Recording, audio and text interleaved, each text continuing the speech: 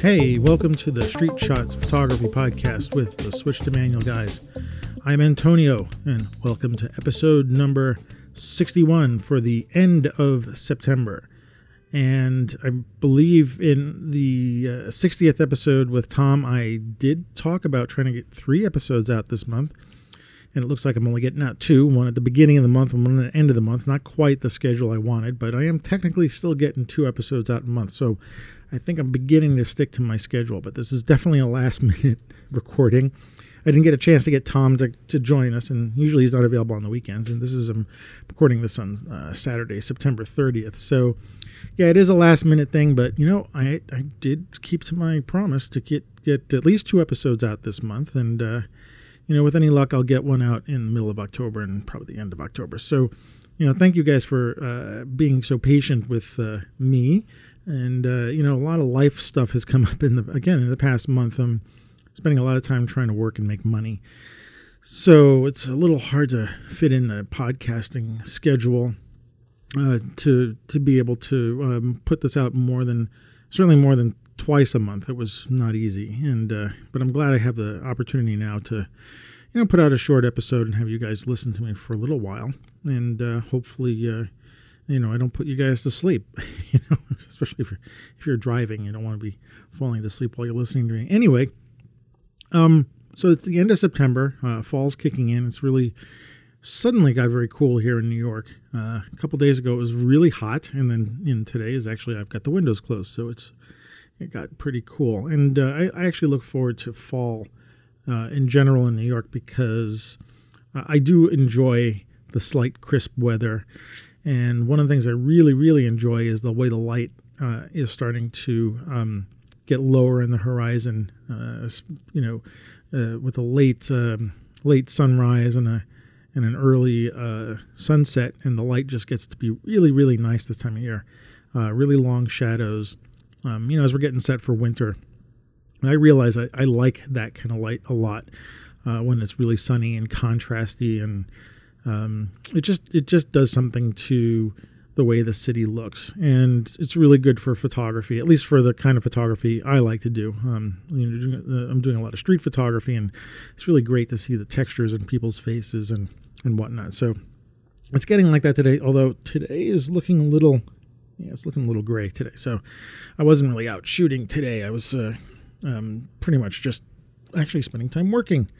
So I figured I got some time. Let me put in a last-minute podcast episode and, you know, see where we go from here. But I did have a couple of things I wanted to chat about.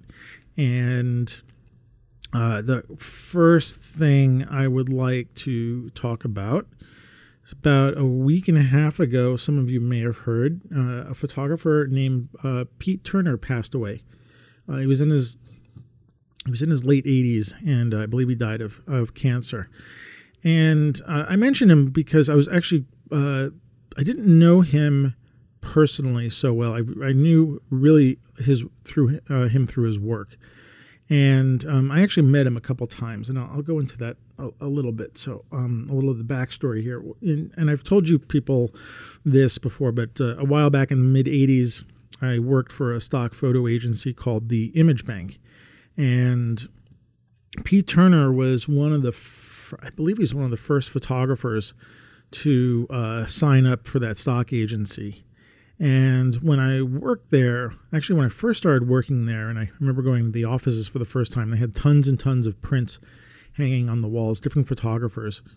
But there was one picture that I recognized immediately, and it was one of Pete Turner's pictures, and it was a shot of, it was sort of a blue shot, horizontal shot that was sort of like a picket fence that led off into the distance and then sort of curved around, and then on the far end of the fence there was a street, and you could see the taillights of cars. It was shot at dusk or at night, and the color is very blue, and you can see the red lights of the cars on the streets, and it's a very, very graphic image.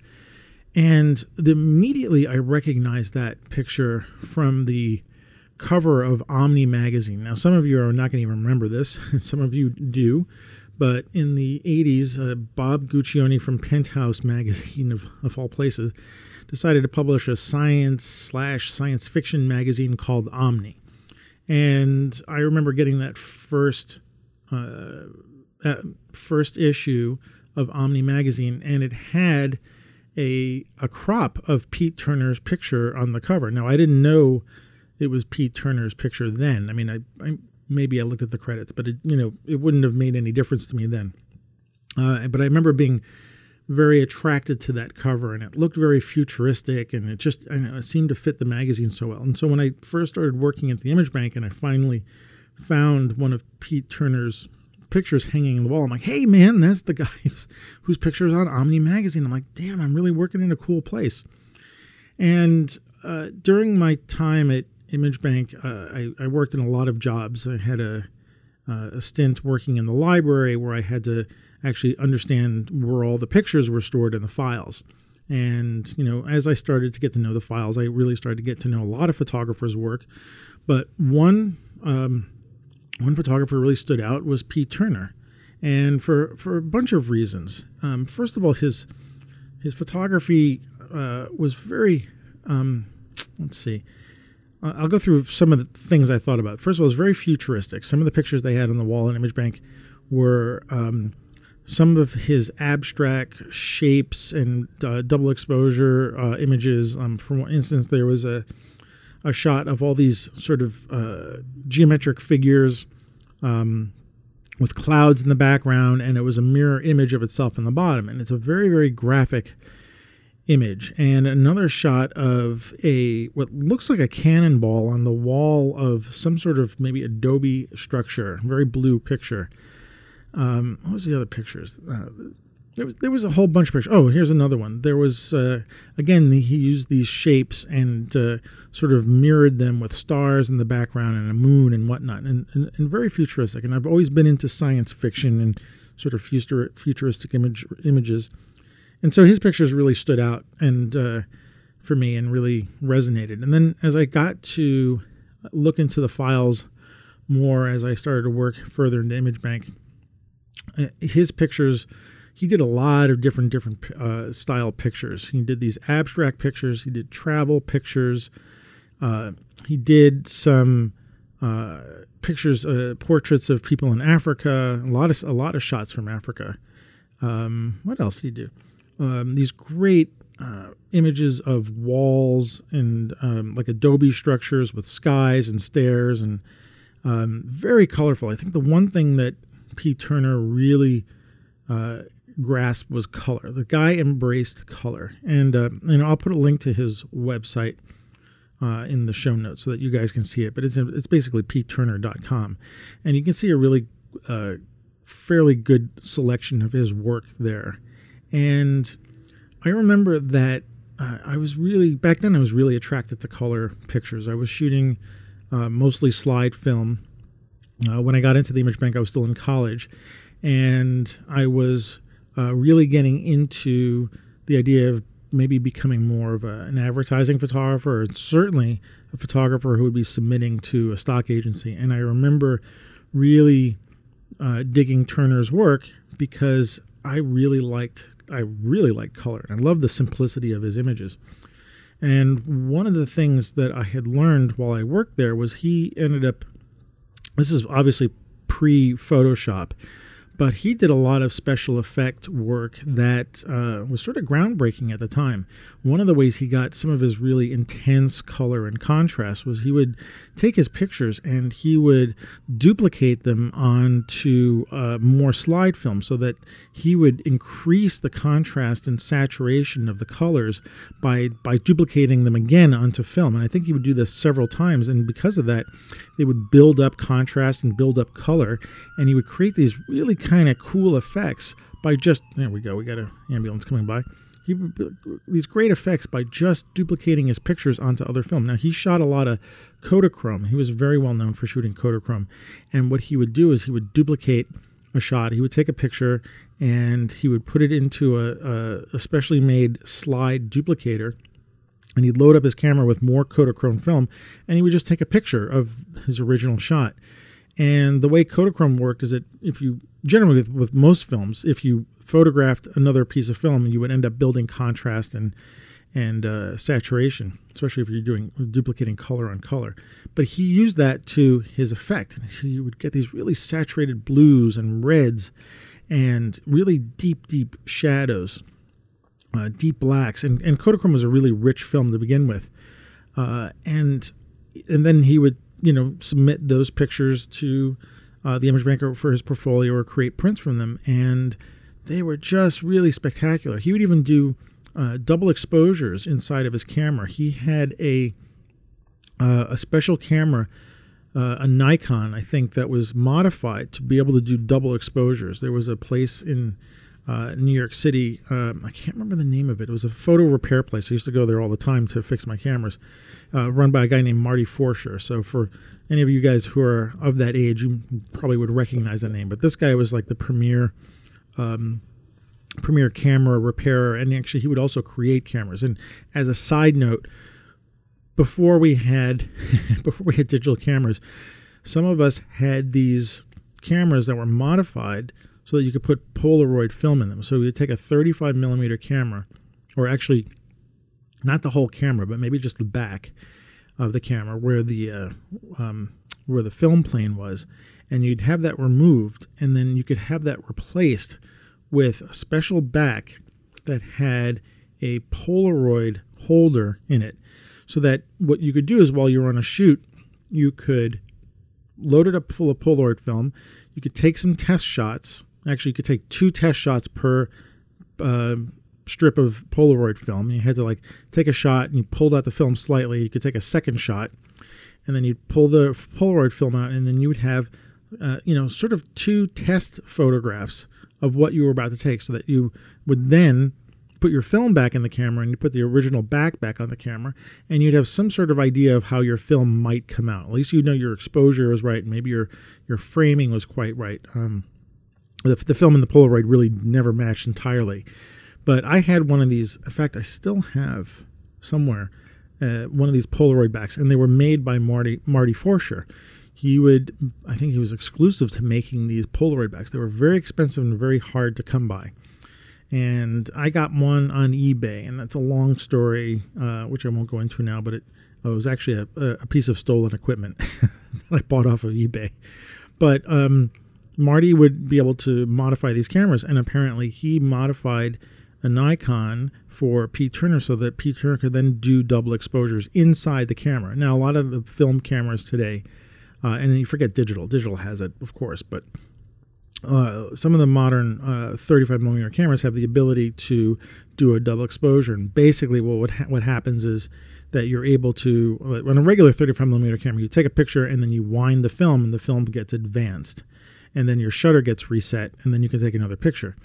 With the modern cameras now, some of the film cameras, is that you can take a picture and reset the shutter without actually advancing the film. The advance is actually can be turned off. So you wind the quote unquote the film advance lever. The film doesn't advance. The shutter gets reset, and then you can take a second picture on the same piece of film. So before modern cameras had that, Marty Forscher built one of these for Pete Turner so that he could do some of his special effects. And Pete used them a lot to, I believe when he was duplicating his film, he would sometimes take a picture and then put a new filter onto his camera or onto the duplicator and move the images or the objects, whatever he was photographing, and then take a second exposure, and then he would come out with a Kodachrome original that had 2 exposures on it with whatever subject was on that. So he did a lot of this kind of work, and he passed away. I didn't know that he was sick. I'm sure it wasn't widely known to a lot of people, but I was like, wow, he passed away, and did he have an effect on my photography, influence in the way I take pictures? And I thought about it, and I realized he did a lot, especially because when I was working at the Image Bank, I'm surrounded by pictures all the time, and I'm putting them in and out of the files, and I'm looking at them, and sometimes later on I was editing them, and I'm surrounded by all of this guy's work hanging on the walls, and I realized that, I think I got my love of saturated color based on looking at Pete Turner's work all the time. And I didn't ever get a chance to talk to him. I mean, we might have passed by each other. We worked I worked in the offices at Image Bank, and he would have probably come in, and, I wasn't quite a fanboy, and I really didn't know him personally. And although I did go up to his studio once in, we're having a, I'm going to let this go by for a second here. There we go. That's New York for you. He had a studio in Carnegie Hall. Now, I thought when I first heard that, he's got a studio in Carnegie Hall, I didn't quite understand that. I thought Carnegie Hall was a place where people played music, but there was an attached building, and he had a studio up there. I think I visited him there once. And, we had a professional, like I met him a couple times and said hi and stuff like that, but I never really, fanboyed him at all or anything like that. It was like we were both working in a sense for the same agency, and it was just, ships passing in the night kind of thing. But, I'm looking at his work now after he passed away, and I'm thinking, boy, did I a lot of times try to copy what he was doing, especially in the early 80s when I was still in school, and I was shooting Kodachrome then as well. And I would just, there was some pictures that I remembered. I can't show them to you because I don't know where they are at the moment. I've got tons and tons of slides everywhere. But there's this one shot that he has of a tractor trailer truck, the front of it, on a road. And it's a very wide angle shot, and there's sort of a mountainscape in the background. And I realized I did a similar kind of shot like that in New York City with a van and showing the East River in the background. And it's almost, I'm looking at this and I'm thinking, the picture that I did was framed almost exactly the same. And I realized that there was a lot of stuff that, I wouldn't say copied, but sort of mimicked in a way. And especially, underexposing Kodachrome film a lot to get those really saturated colors. I didn't have a slide duplicator to do what he did, at least not at the time when I first saw his work. But I did, after some time, try to figure out how to acquire one. And I did acquire one. It kind of looks like an upside down enlarger with a place where you mount the camera on top, and they have a sort of a big light box on the bottom with a few dials where you can dial in colored filters. And you can put a slide on there, and you attach to your camera, and there was a bellows so that you could get very close shots of whatever you were duplicating. And you just put your camera on top, and you sort of take pictures of it. Oh, and by the way, usually duplicating slides way back when was typical. If you didn't want to send out your original slides, you would duplicate them, and then you would process that film, and then you would send out the duplicates. And there was a low contrast slide duplicating film. And I, for the life of me, cannot remember the name of it other than calling it duping film. It was a Kodak duping film, and it was a very, very low contrast film. Because like what I was telling you before is that when you took regular film and you duplicated it onto regular film, the contrast built up. So the special duping film was a very low ISO film and was a very low contrast. And so that when you actually duplicated the slide, you wouldn't build up any more contrast. And so the duplicate would look, pretty close to the original. But the duplicate film was always Ektachrome, and it was really kind of a crappy film base, and it was never really sharp. And so you could always tell a difference between an original slide and a duplicate slide. If you look carefully enough, you could tell. And part of my job at the Image Bank was being able to spot duplicates from originals, because sometimes a photographer would submit duplicates. He didn't want to submit the original slide. He would keep the original in his files, and then he would submit duplicates, and we were like, we can't accept duplicates. But Pete Turner was an exception because his technique and his style was based on duplication. And, what we would do is when someone would edit his pictures and say, okay, we want this one and this one and this one for the files, instead of him giving us the originals, he would go back to his studio and he would create a whole selection of duplicated originals or original duplicates, however you want to call it.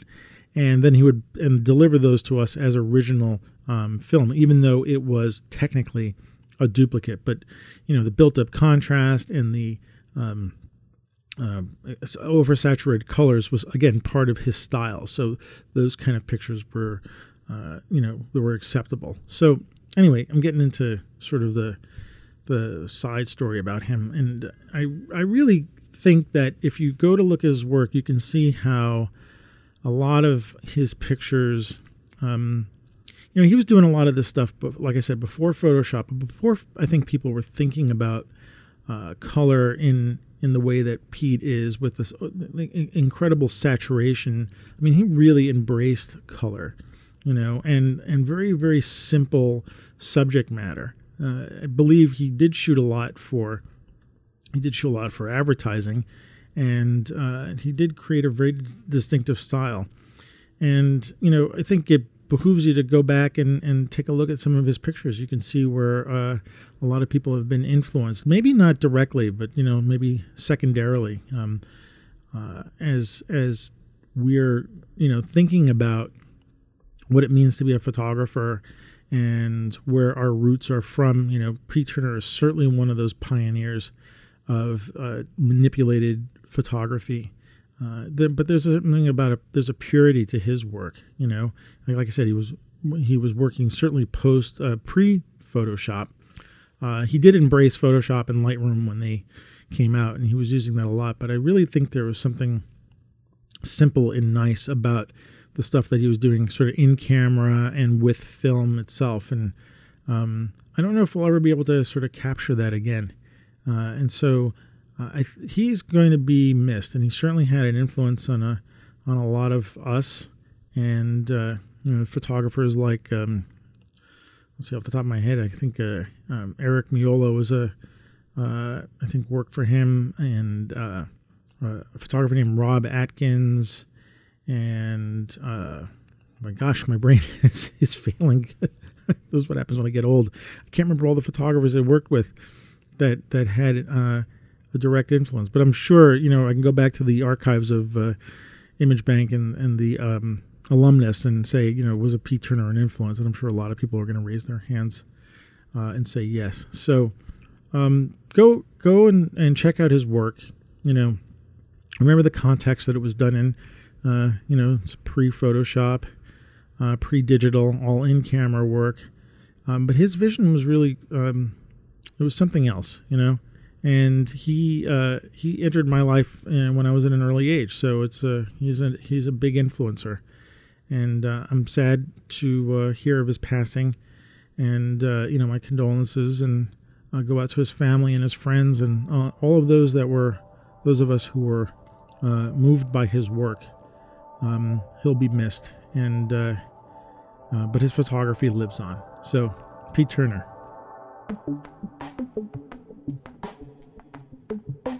So another thing I'd like to talk to you about is that I don't know if I've mentioned this a bunch of times, but I teach a street photography class in in Brooklyn, at a place that I work at called Brick Arts Media. They do a street photography class about once a month there, and it's a 3-hour class.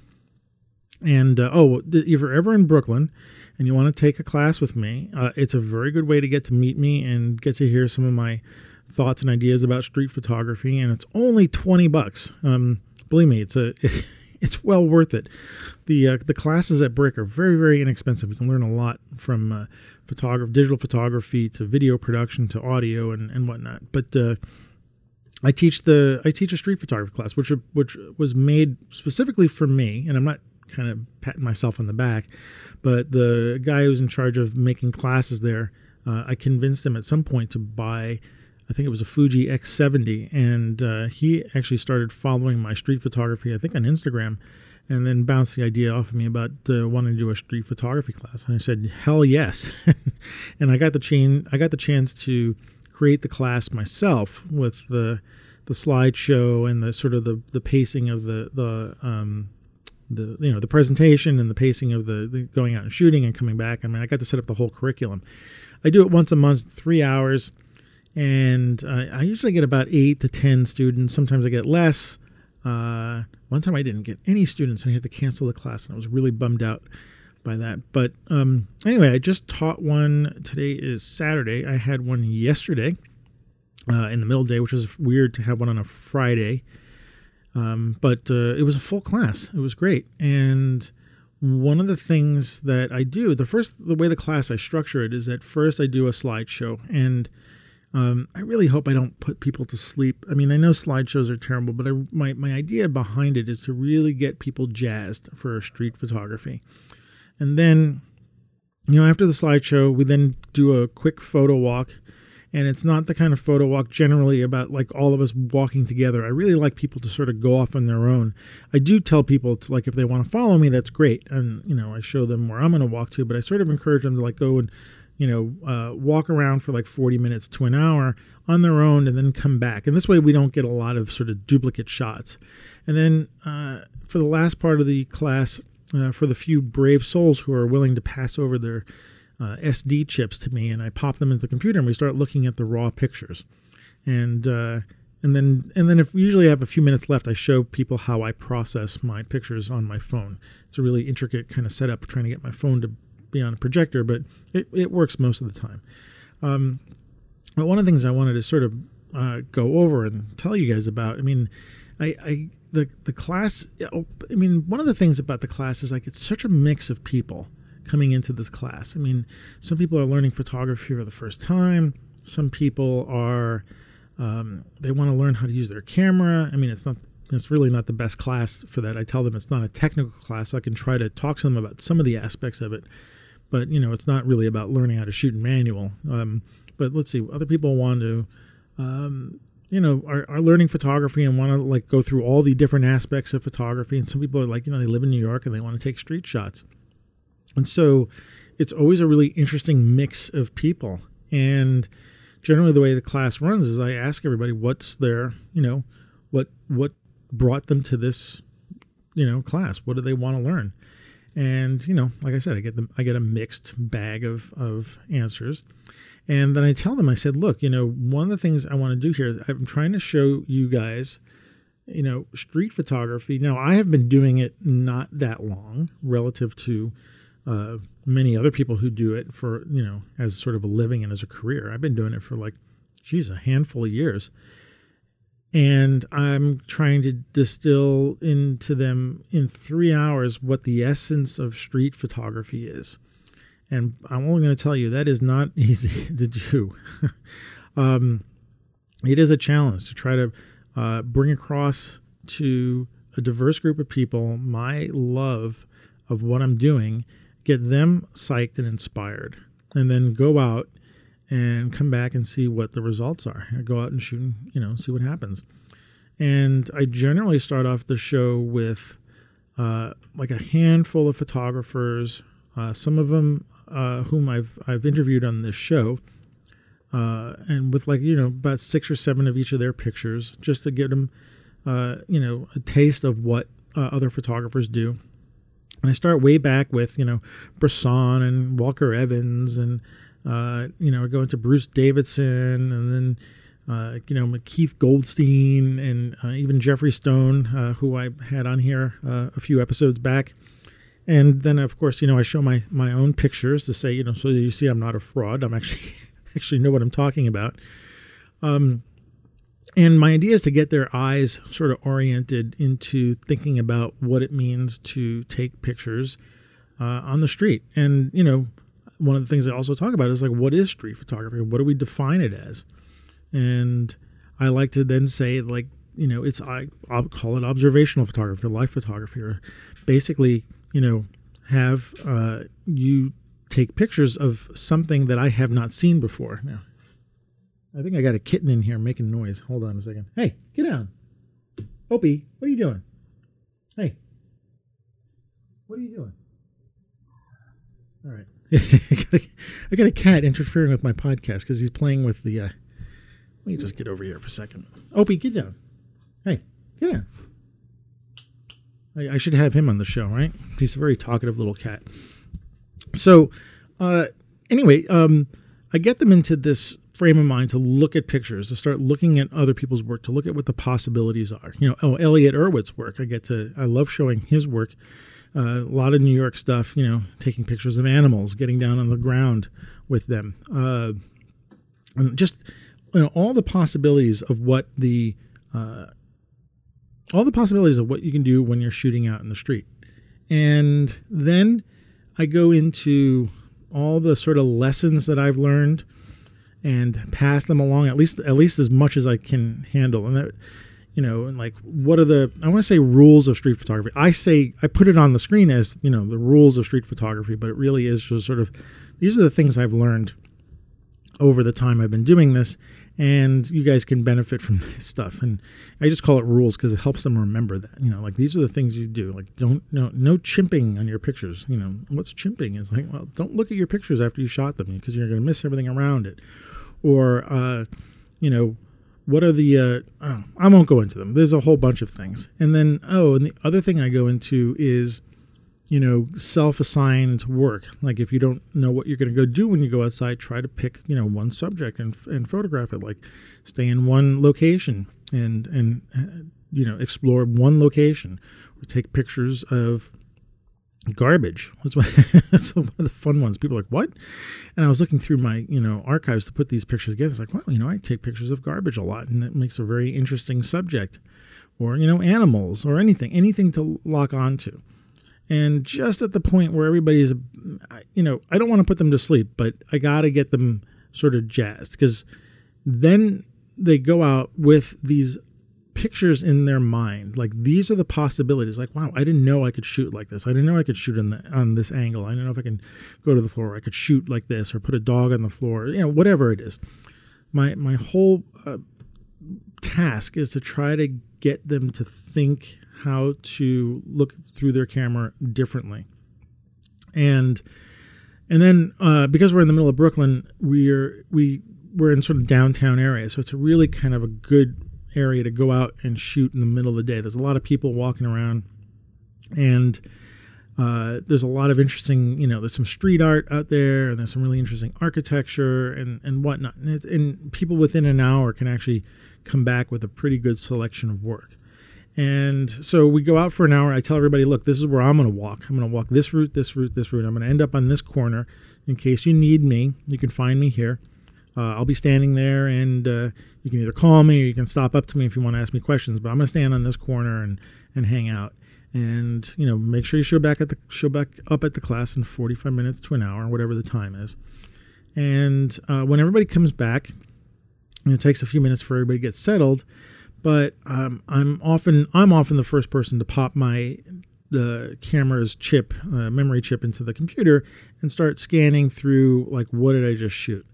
I usually don't do that, and I like telling them, like, I usually don't show people my raw pictures, but, in front of a class, I figure it's a helpful thing to do. It just gets everybody, well, look, this guy, he's showing his best work, but look what he does. He can miss the shot once in a while, or look, he's thinking differently, or whatever. And it gets, my goal there is to help them to, maybe say, I can do this kind of stuff too. Look at this guy. He's been doing it for a while. I'm sure I can get there as well. So I love showing my pictures, and I'm flipping through them. I'm like, oh my gosh, I missed that one completely. And I get, good laughs from that. And then, we got some time to generally look through 2 or 3 people's work very fast, and they pass me the chips. And as an instructor, I'm really kind of blown away sometimes by seeing what people have sort of listened to in the first part when we had the presentation. And I can see, like, direct results of that. Like, someone's getting down on the ground and taking a picture of a dog, or someone's panning their camera to do some speed shots or whatnot. And I can already see that they're beginning to think slightly differently. At least, most of the time. There's some inspiration there.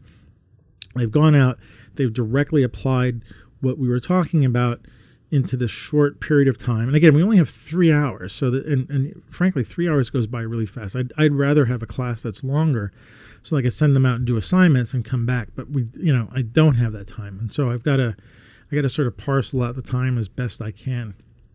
And but for me as the instructor, it's really exciting to see in that short period of time that maybe not everybody, but the few people whose work I see and I can see in some of the shots that they've heard what I was talking about, they understand, or at least something's getting through, and they come back with a shot that I'm looking at and I'm saying, wow, man, I wish I took that shot.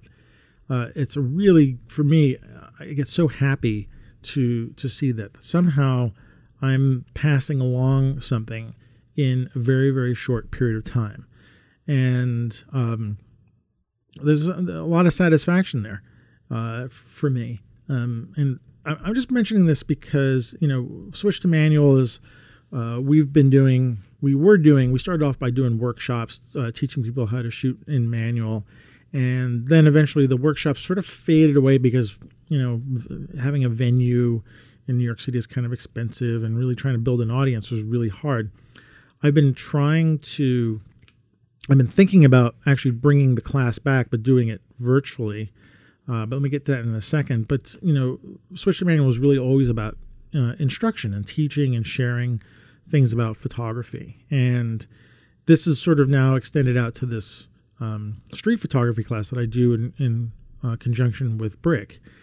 And lately I've been thinking, and I've probably mentioned this before, but I'm thinking about bringing this class online somehow in a virtual classroom.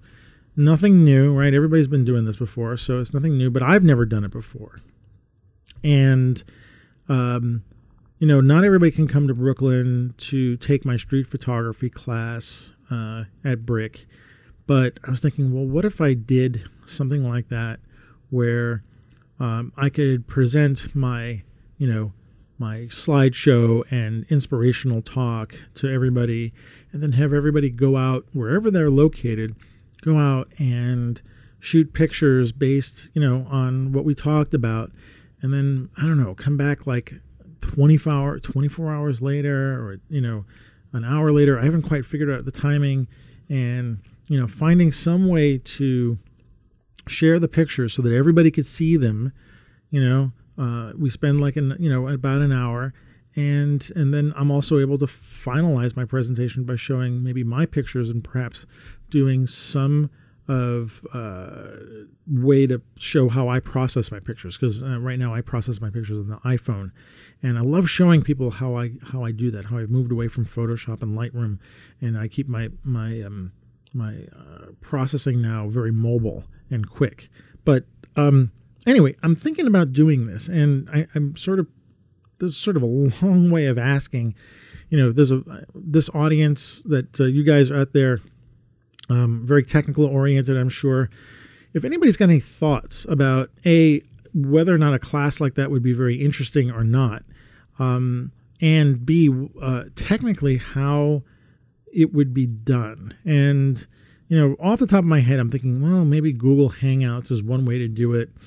But I'm not quite sure how to do it where I can share pictures with everybody and we can all see everybody else's work.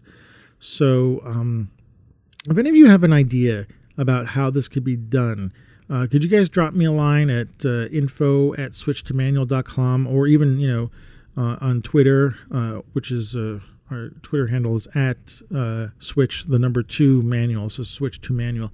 You drop me a line if you got any thoughts about this. I'd be really interested. And also, if anybody's actually interested in a class like that, learning about street photography in a virtual way. I mean, like I said, you can't all get to Brooklyn, but if you were willing to hang out for a couple of hours online, and, like I said, I tell the class, street photography isn't always about having to be in New York City or an urban environment to take pictures. You could be in the middle of, farmland, or in the middle of the desert, or whatever, and street photography is almost not the right name for it, but you could be kind of anywhere doing this. And I'm just trying to figure out a way that I could spread this out some more so that I'm not just limited to doing it in Brooklyn. So if you guys out there have any interest in this or any ideas about how I can do this, please drop me a line. I'd be very, very happy, and it'd be really helpful to for me figuring this out and being able to share this with more people other than in the tri-state area. So again, drop me a line at info@switchtomanual.com, and let's see where we can go. And I love teaching this class. I love showing people photography. I love seeing the results of people's photography, certainly based on what I can teach them in a short period of time. And hopefully it's just a taster, just to get, your feet wet into this kind of photography or in this kind of thinking. I would like to export it to the world. And the last thing I want to talk about, it's a quick thing. It's sort of a self-promo thing. But next week, October, let me just get the right date here before I start talking about stuff. Next Saturday, October 7th, I am leading a photo walk in Brooklyn at Greenwood Cemetery as part of the Kelby Worldwide Photo Walk event. If anybody is not aware of this, Scott Kelby of Photoshop and Lightroom, guru person, book writer, and everything like that, every year has basically a worldwide photo walk. And he gets everybody around the world to take pictures on the same day. And what ends up happening is that, many, many groups of people around the world go and take pictures on that one day. And the pictures go into, each leader of each group gets to pick a winner of their group. And those pictures go on to, possibly win prizes. And it's a lot of fun. You just know that there's a whole bunch of people around the world on the same day walking and taking pictures. And there's a photo contest. Let me see the photo contest. You submit pictures, and Kelby is going to review all the individual walk winners and pick one grand prize winner. And what is the grand prize? I don't know what the grand prize is. Here we go. Wow. So the grand prize is an EOS M5 EFM, so a Canon EOS M5 EFM with an 18 to 150 millimeter lens. Also a Pixma Pro printer, B&H gift certificate, a Drobo. Wow, there's a lot of stuff in here. Streetwalker rolling bag, think tank bag, $500 Westcott gift certificate. My gosh, this is more stuff than I thought. A year membership to Creative Cloud and a year membership to Kelby One. Wow, so that's a grand prize. It's almost a $5,000 value. So if you go to one of these walks and your picture is picked for the local walk winner, that goes into the big pool, and then Kelby gets to pick a winner. There are 10 finalists prizes, and they're a little bit, it's about a $700 value, but still, a gift certificate to B&H, a gift certificate to the Drobo store, think tank bag, and a bunch of gift certificates. Oh, another year with Creative Cloud and Kelby One. And there's a People's Choice Award, which is a camera. Wow, there is a lot of stuff here. Youth competition prizes. Anyway, you can go to the site, which is worldwidephotowalk.com, and you can see all the different prizes that are available. And I've led this walk in Brooklyn a bunch of times. Mostly I've done it in Red Hook. So that's the same area where Switch to Manual has done their, where we've done our classes, which is basically it's the waterside part of Brooklyn, a little bit of a funky area. And last year I did not lead it. And I think I was busy. We had an event, family event, so I couldn't go.